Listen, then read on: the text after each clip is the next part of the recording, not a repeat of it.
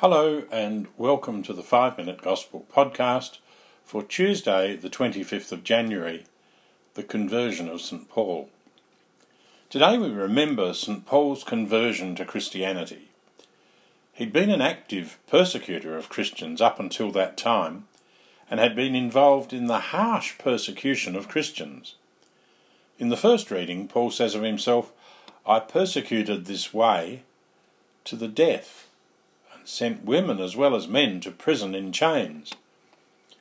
One day, whilst travelling on the road to Damascus, Paul, then called Saul, had a vision in which he encountered Jesus, who said to him, "Saul, Saul, why are you persecuting me?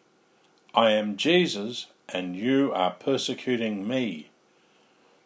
After this meeting with Jesus, Paul found he was blind. The strong, independent young man became weak, needy, and dependent on others. His life then took a complete turnaround, and he became a passionate follower of Jesus. It's remarkable that a man who attacked Christians became a great preacher and the writer of more than 25% of our New Testament scriptures.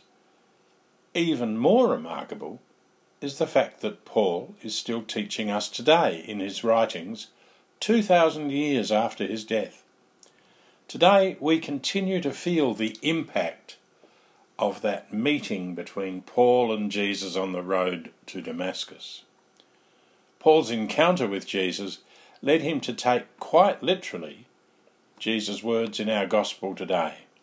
"Go out to all the world, the whole world, proclaim the good news to all creation."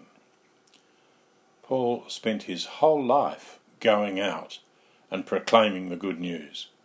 He went out beyond Israel, beyond those who followed the Jewish faith.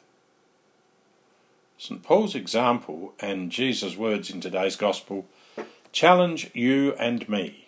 They challenge us to listen again to Jesus' words and to hear them as addressed directly to us. Go out to the whole world, proclaim the good news to all creation. Some people are called to go off to distant countries as missionaries, but for most of us, we're called to live these words of Jesus in our daily lives, in our world, in the place we live. As Pope Francis once said, this means if you have faith, you necessarily need to go out of yourself. You need to go out of yourself and show faith socially. He said, "If I say that I am a Christian and I live like a non-believer, it does not work. That doesn't convince anyone. But if I say I am a Christian and I live as a Christian, that attracts. That's witness."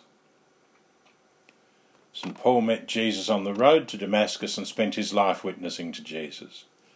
You and I meet Jesus in our own lives today. We meet him in the sacraments, especially in the Eucharist, where he is really present, speaking to us and teaching us in the Gospel, and then giving himself to us, whole and entire in Holy Communion. We also meet him every day in prayer, and we see his face in others, especially those who are poor, lonely, and suffering. Let's hear Jesus saying to us, each of us, today, go out to the whole world and proclaim the news to all creation. Today, go out of yourself, go out to others, show them what a Christian is in your words, actions and attitudes.